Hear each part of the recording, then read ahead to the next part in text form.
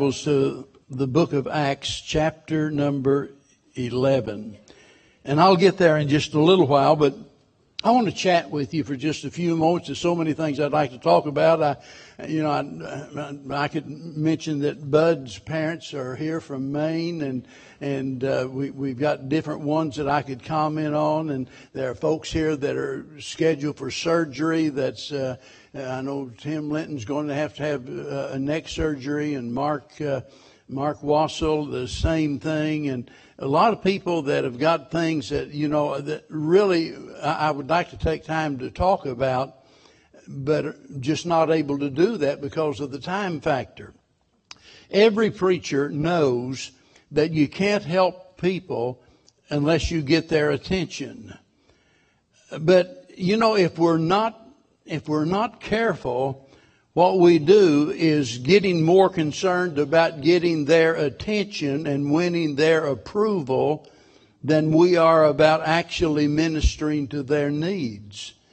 Knowing, a lot of folks really dislike repetition, and because of that, preachers are always under pressure to come up, something new, something different, and as a result of that, sometimes we forget about those that are unsaved. And I suspect that week after week, all across America, there are unsaved people attending church, going in, sit down. They're there for the entirety of the service, and they leave without ever having heard the gospel that is the only message that is able to save them.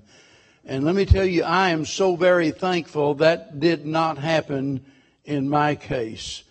I started attending church out of desperation. I was a mess, and I knew I needed help. I didn't know what to expect because I hadn't been a church goer. Mom and Dad hadn't raised me in church. I didn't know anything about it. I just knew I needed help. But I didn't know what I needed, who I needed. I didn't know how it could be provided, but someone suggested church. And so I thought, it surely can't hurt anything. And so out of desperation, we went to church. And I might say with a friend's invitation. It's always so important, that we encourage our unsaved friends to attend church. You never know what the result might be. This particular church was a BBF, that's Baptist Bible Fellowship Church, located in Springfield, Missouri. And it was a part of that organization. I have many preacher friends over the years. A part of that, the first church I pastored was a BBF church. But I say that to say this, because of that, of their affiliation with that fellowship, we had a bunch of members that were Bible college students. In fact, the pastor was a recent graduate from the college. He's an old country boy from Kentucky that came to Springfield, graduated from college, and started this little country church outside of Springfield. And so that's where we were attending. Now, I mention that because if you know anything about Bible college students, they're curious. They're wanting to learn, and they want something new, something that is different, and what have you. And it's real easy for a preacher to slip into that mode of just saying, I know they'll enjoy this.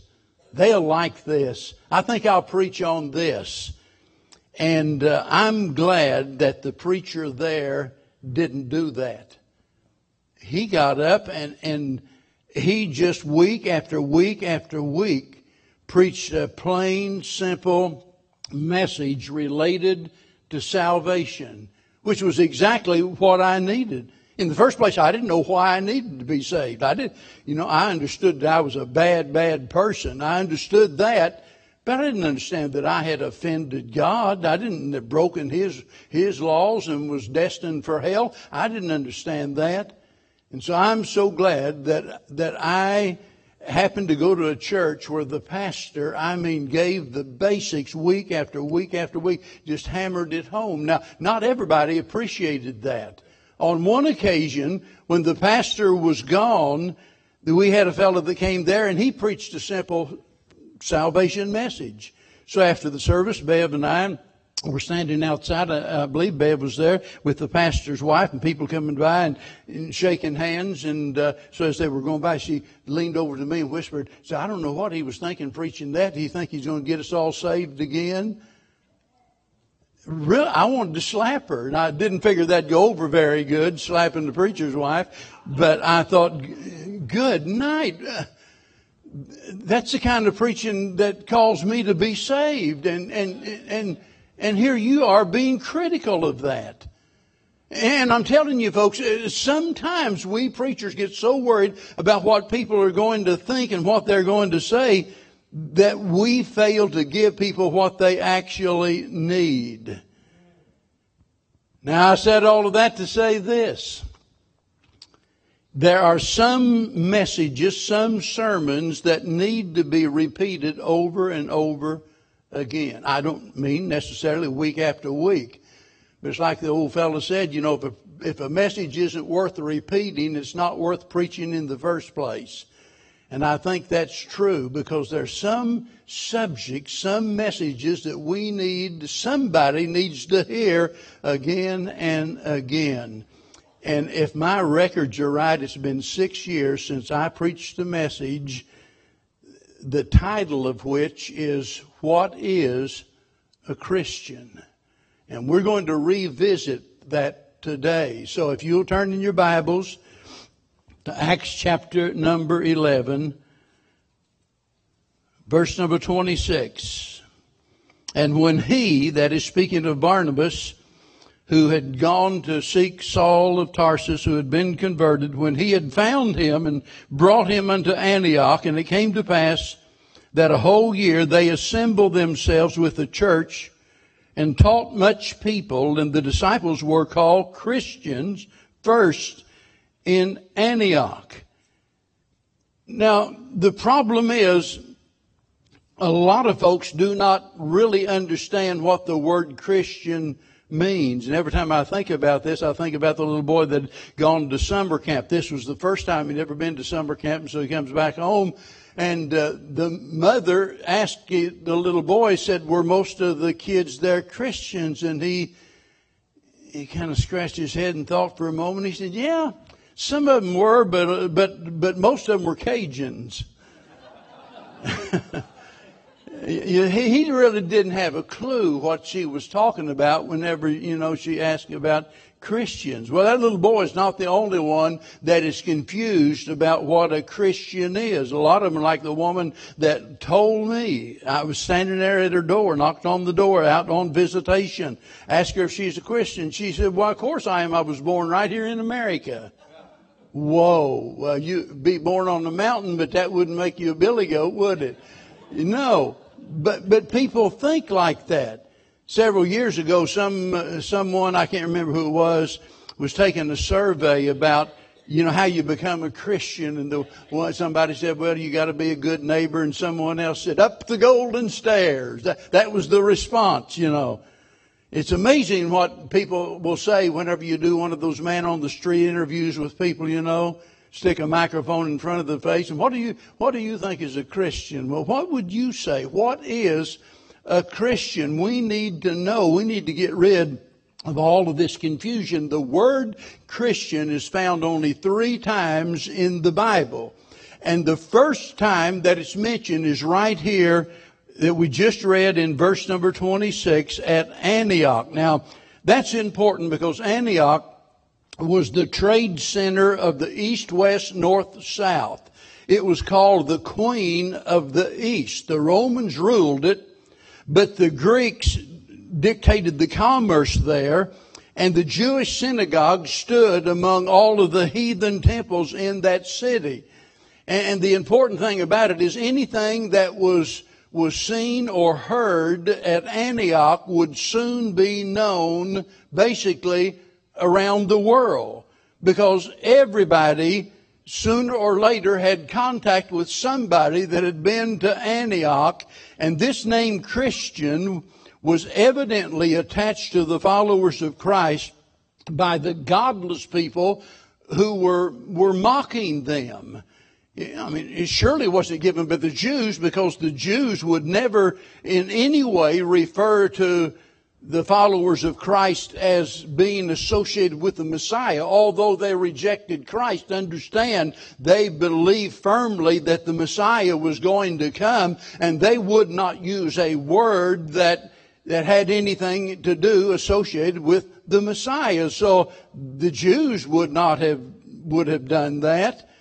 By the way, they commonly called the followers of Jesus Nazarenes. And they did that because there was a stigma attached to that city. And when you heard the word Nazarenes, they were talking about Nazareth, out of which they said nothing good could come.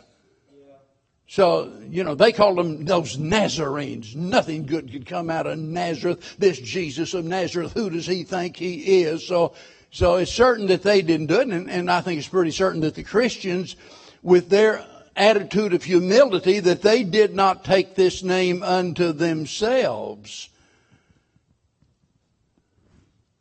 That'd be pretty bold, wouldn't it? By the way, the Lord never referred to them as Christians. There were several other words that were used to identify the followers of Christ. They were called believers. They were called brethren, and so on and so forth. The disciples, which means a learner or an apprentice. But here we find at Antioch, first of all, they were called Christians. One historian wrote of Antioch. He said the idle, witty people of Antioch were famous for inventing nicknames. Evidently, the name Christian was given out of contempt for the followers of Christ. So I don't think there's any doubt about that. But what is a Christian? The word's used 3 times, and I want you to look at each instance where that word is used in the Bible, and from that we can understand what it means biblically to be a Christian. First of all, as we see here, they are identified with a person, and they have experienced a change. Identified with the person. That person, of course, is Christ. And they have experienced a change in their life, because when a person receives Jesus Christ as their Lord and Savior, there are a lot of changes that take place. Some of those changes are visible and some are not. Some are immediately and some are progressive. For example, when a person gets saved, although other people can't see it, our standing before God is changed. It's different. All of a sudden, God accepts us. Amen? All of a sudden, we become a part of God's spiritual family. All of a sudden, our eternal destiny is changed. Now, those are things that happen. We are justified in the sight of God, forgiven by God, and all of those things that could be mentioned that other people can't see. They don't know anything about that, although that change has happened. That change results in other changes, and these other changes are obvious, because salvation changes our character. It changes our conduct. That's why Paul said in 2 Corinthians 5:17, if any man be in Christ, he's a new creature. Old things are passed away. All things become new. We become different. The Lord changes us.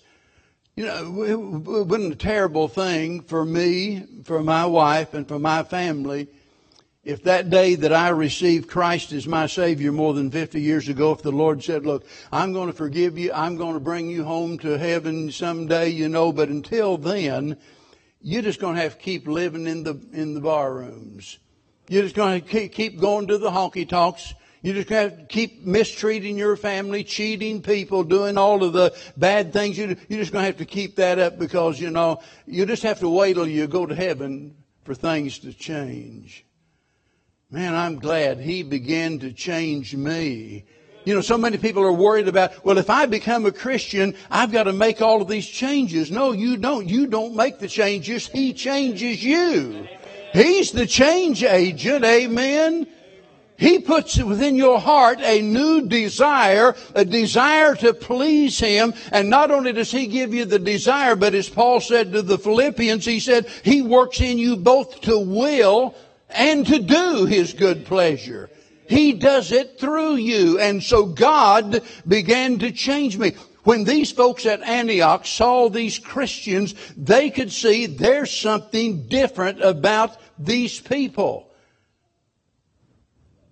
And they coined this term, Christian. Those Christians, they're followers of Christ. They do like He did, you know. Isn't that a great thought? That the world would see us doing what Jesus did? Loving others and forgiving others and helping others and all of the things that He did. Look, we ought to be associated with Christ, and others ought to see that in us.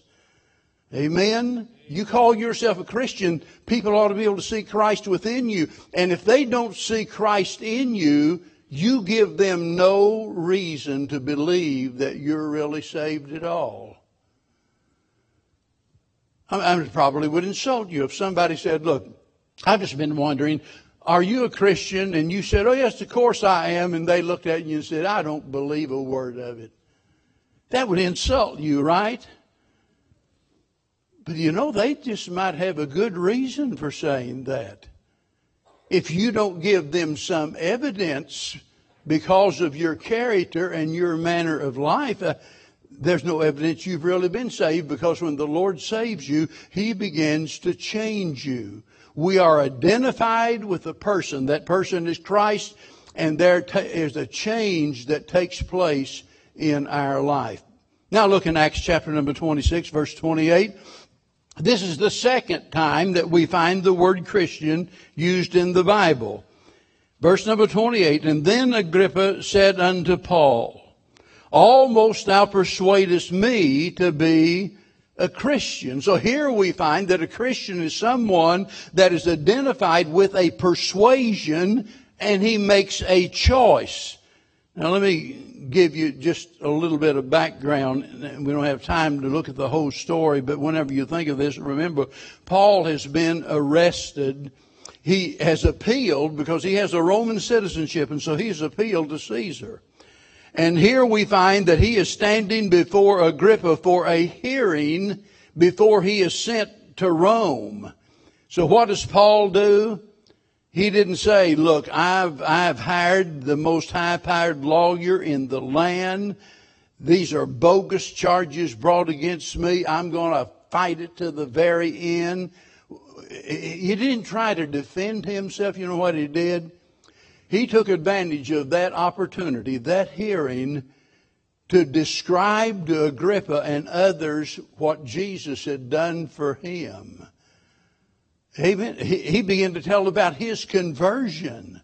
They're on the road to Damascus, and he was so persuasive that Agrippa said, Paul, almost persuadest thou me to be a Christian. But you see, dear friend, to be almost persuaded is to be altogether lost. That song that we sang so many times and that you've heard down through the years at Billy Graham crusades in different places was written by a man by the name of P.P. Bliss.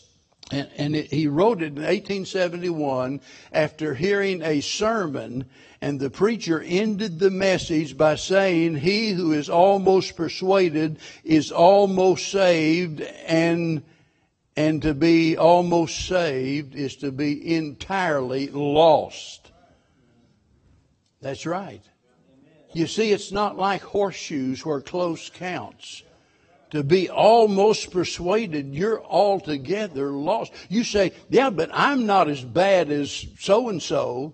They're a lot worse than I am. You might not be as bad as they are, but you're as bad off as they are. Because if you're lost, you're still going to go to the devil's hell just like everybody else, you see. Amen? And so here's Paul standing before Agrippa, explaining to him the change that Christ has made. And notice, Agrippa is confronted with a choice. You see, to be saved, we have to repent and believe. Repent means to change your mind. That results in a change of your life, but it starts with a change in your mind. And as the Bible tells us in Acts chapter number 20, to repent and to believe, and we'll be saved.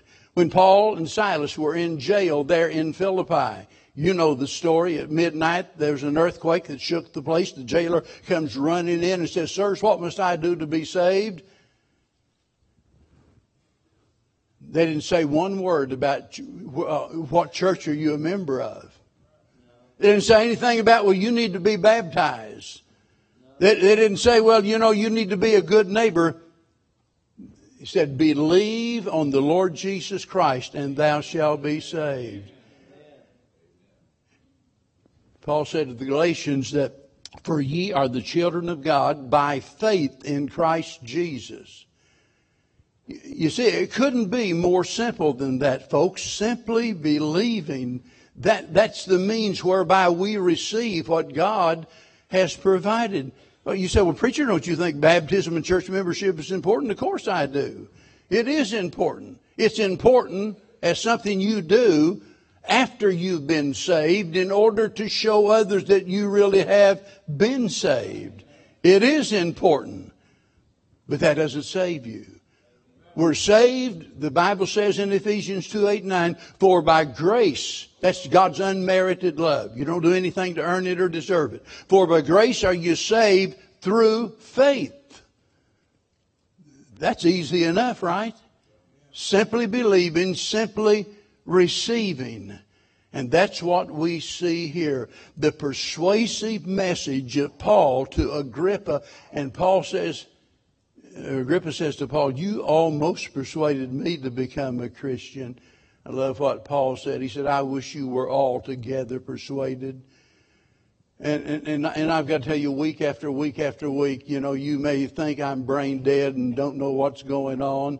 When I sat here and I'm looking out there and my eyes are scanning the building and I see who is there, and I know that a lot of times there are folks here that by their own admission have never received Christ as their Savior.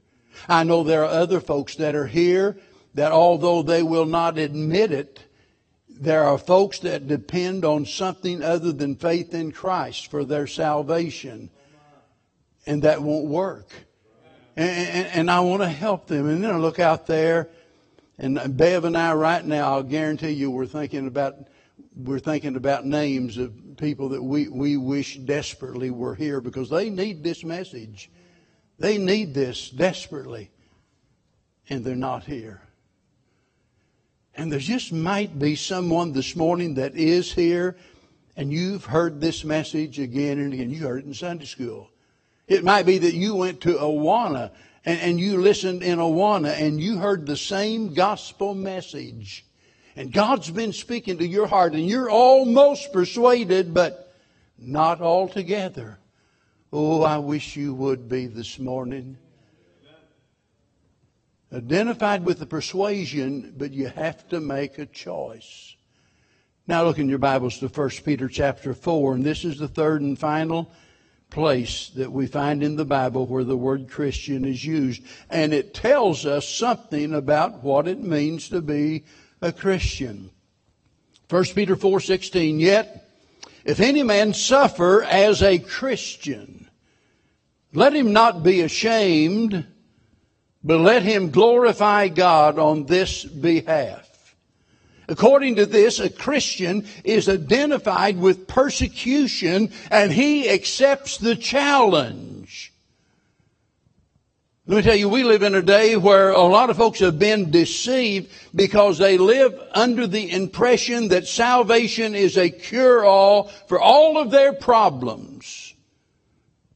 I'll guarantee you that were you seated at home in your living room before the television set, you can start surfing the channels and you can come across some preachers that believe that, or at least they tell you that's the cure-all. You become a Christian, you can drive a new car and live in a mansion. And, well, by the way, though, you need to support this ministry with your hard-earned Social Security. They'll take every penny some old woman's got, and with the promise that you do this and God will do whatever you want him to do. Which is a bunch of nonsense. Let me tell you, there's a lot of different ways in which you'll find that you have more problems after you become a Christian than you did before you were a Christian. Now, you'll be a better person But I want you to know when God saved me, He didn't pay none of my gambling debts. Not one of them. Didn't pay any of our bills. Didn't remove any scars from my body.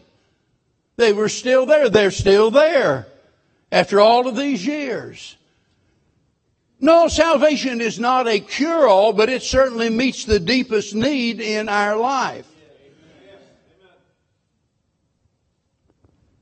I said earlier that salvation is not the result of doing something for the Lord, but make no mistake about it, Jesus warned His followers that if you're going to be my disciple, if you're going to be my follower, if you're going to do as I command you to do, you're going to be hated and despised and persecuted. Some of you are even going to be killed. And He told them, unless you're willing to forsake all, you can't be my disciple. So He never enticed people to follow Him under false pretense. From the very get-go, He told them there's going to be a price to pay. It says the foxes have holes and the little birds have nests, but the Son of Man hath nowhere to lay His head. You're going to follow me, you're going to have it rough. They'll run you out of town, throw you in prison, beat you with a cat o' nine tails. Let me tell you, if your only concern in professing to be a Christian is what's in it for me, I got news for you. You'll never be saved. You see, your greatest need is to be reconciled to God. That's more important than anything else. Because until that happens, we are all described as being the enemies of God. We're rebels against God. We have violated His laws. We've broken His rules. We've insulted His holiness. And as a result of that, we're all condemned according to the Bible. Condemned already, the Bible says. And our great need is to be reconciled to God. But that doesn't relieve us from suffering here, because the moment we start serving God, we're going to incur the wrath of the world. Paul said now get this, 2 Timothy 3:12, all they that live godly in Christ Jesus shall suffer persecution. It's going to happen. It might be your classmates, your co-workers, your own family. There'll be those who will despise you and ridicule you. In fact, we've got people here right now that's going through that at their place of work. They're mocked. They try to humiliate them. They try to, do anything they can to discourage them. Jesus said that was going to happen.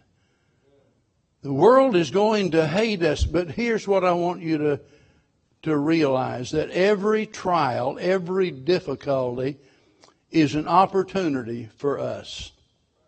Did you notice that whenever he was describing this here in 1 Peter, I want you to notice again exactly what he said.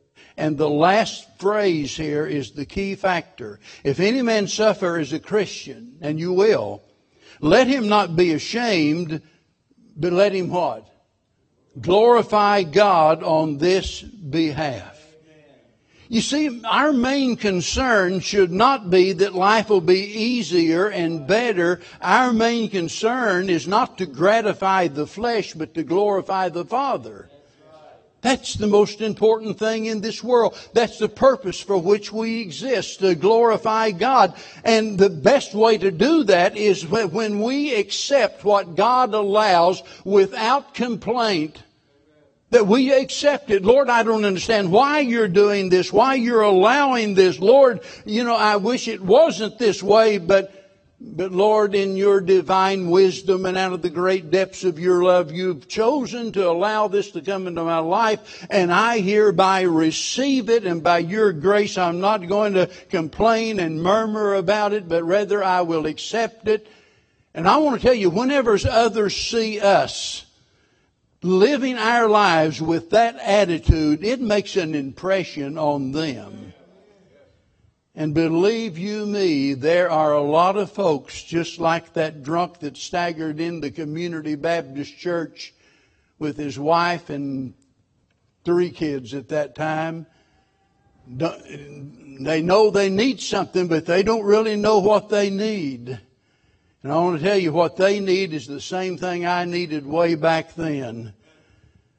And that's the salvation that only Jesus Christ can provide. I've often said, if God never did anything but save us, we wouldn't have anything to complain about. But because none of us deserve anything. Every good thing we get is a gift from God. We didn't earn it. We don't deserve it. We're not earning our way. So, I close by asking some questions that you need to answer. Have you made the choice to trust Christ?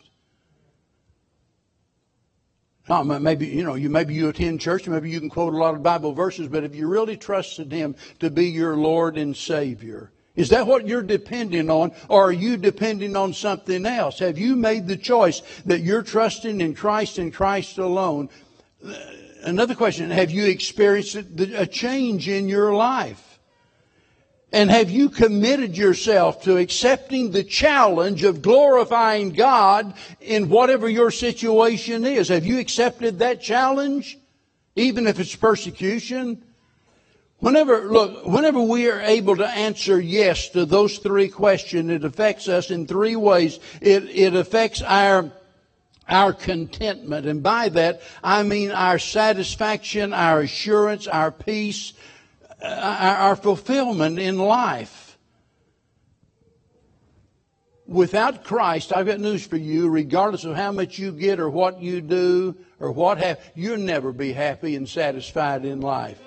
He's the only one that can satisfy you. That's where real contentment comes from. And when you can answer yes to those questions, you'll find real contentment. But not only that, it affects your character. It changes who you are. And it gives you a newfound courage that you've never had before. Boy, I'll tell you, when that day I surrendered to preach, if the Lord said, oh yeah, I want to make sure I tell you everything that's going to happen, it would have scared the daylights out of me. And in fact, I'm not so sure that I would have said, okay, let's go for it, Lord. If that's what you want, I'm willing. I'm glad we can't see the future. But boy, I'll tell you what, I am so glad that I know who holds the future. Amen. In the biographical section of the recipients of the Nobel Prize, there was a fellow there, the name of James Watson. He's the guy that discovered the structure of the DNA molecule. Amazing discovery. But in that section, it has all these different categories, and one of them has to do with religion. And out beside religion in his listing, it says probably Christian. Isn't that a shame? Is that what people will say about you? Well, they were probably a Christian. I remember when they joined Lakeway Baptist Church, and they were probably a Christian. Boy, I tell you, we ought to remove all doubt by our manner of life. Used to be an old song. I understand now why God didn't give me the ability to sing, because I'd be singing when I ought to be preaching. But there was an old song that probably most of you never even heard of. It said, all the world is bright since I got right. Now I sing and I pray and I shout. All my burdens have been lifted since my Savior brought me out. I'll tell the world both far and near, as I traveled here below, I'd rather be an old-time Christian than anything I know. And that's exactly the way I feel this morning. I want to tell you what, there's absolutely nothing more wonderful could happen in your life. To be an old-time Christian. If you're here and not saved, would you trust Him this morning?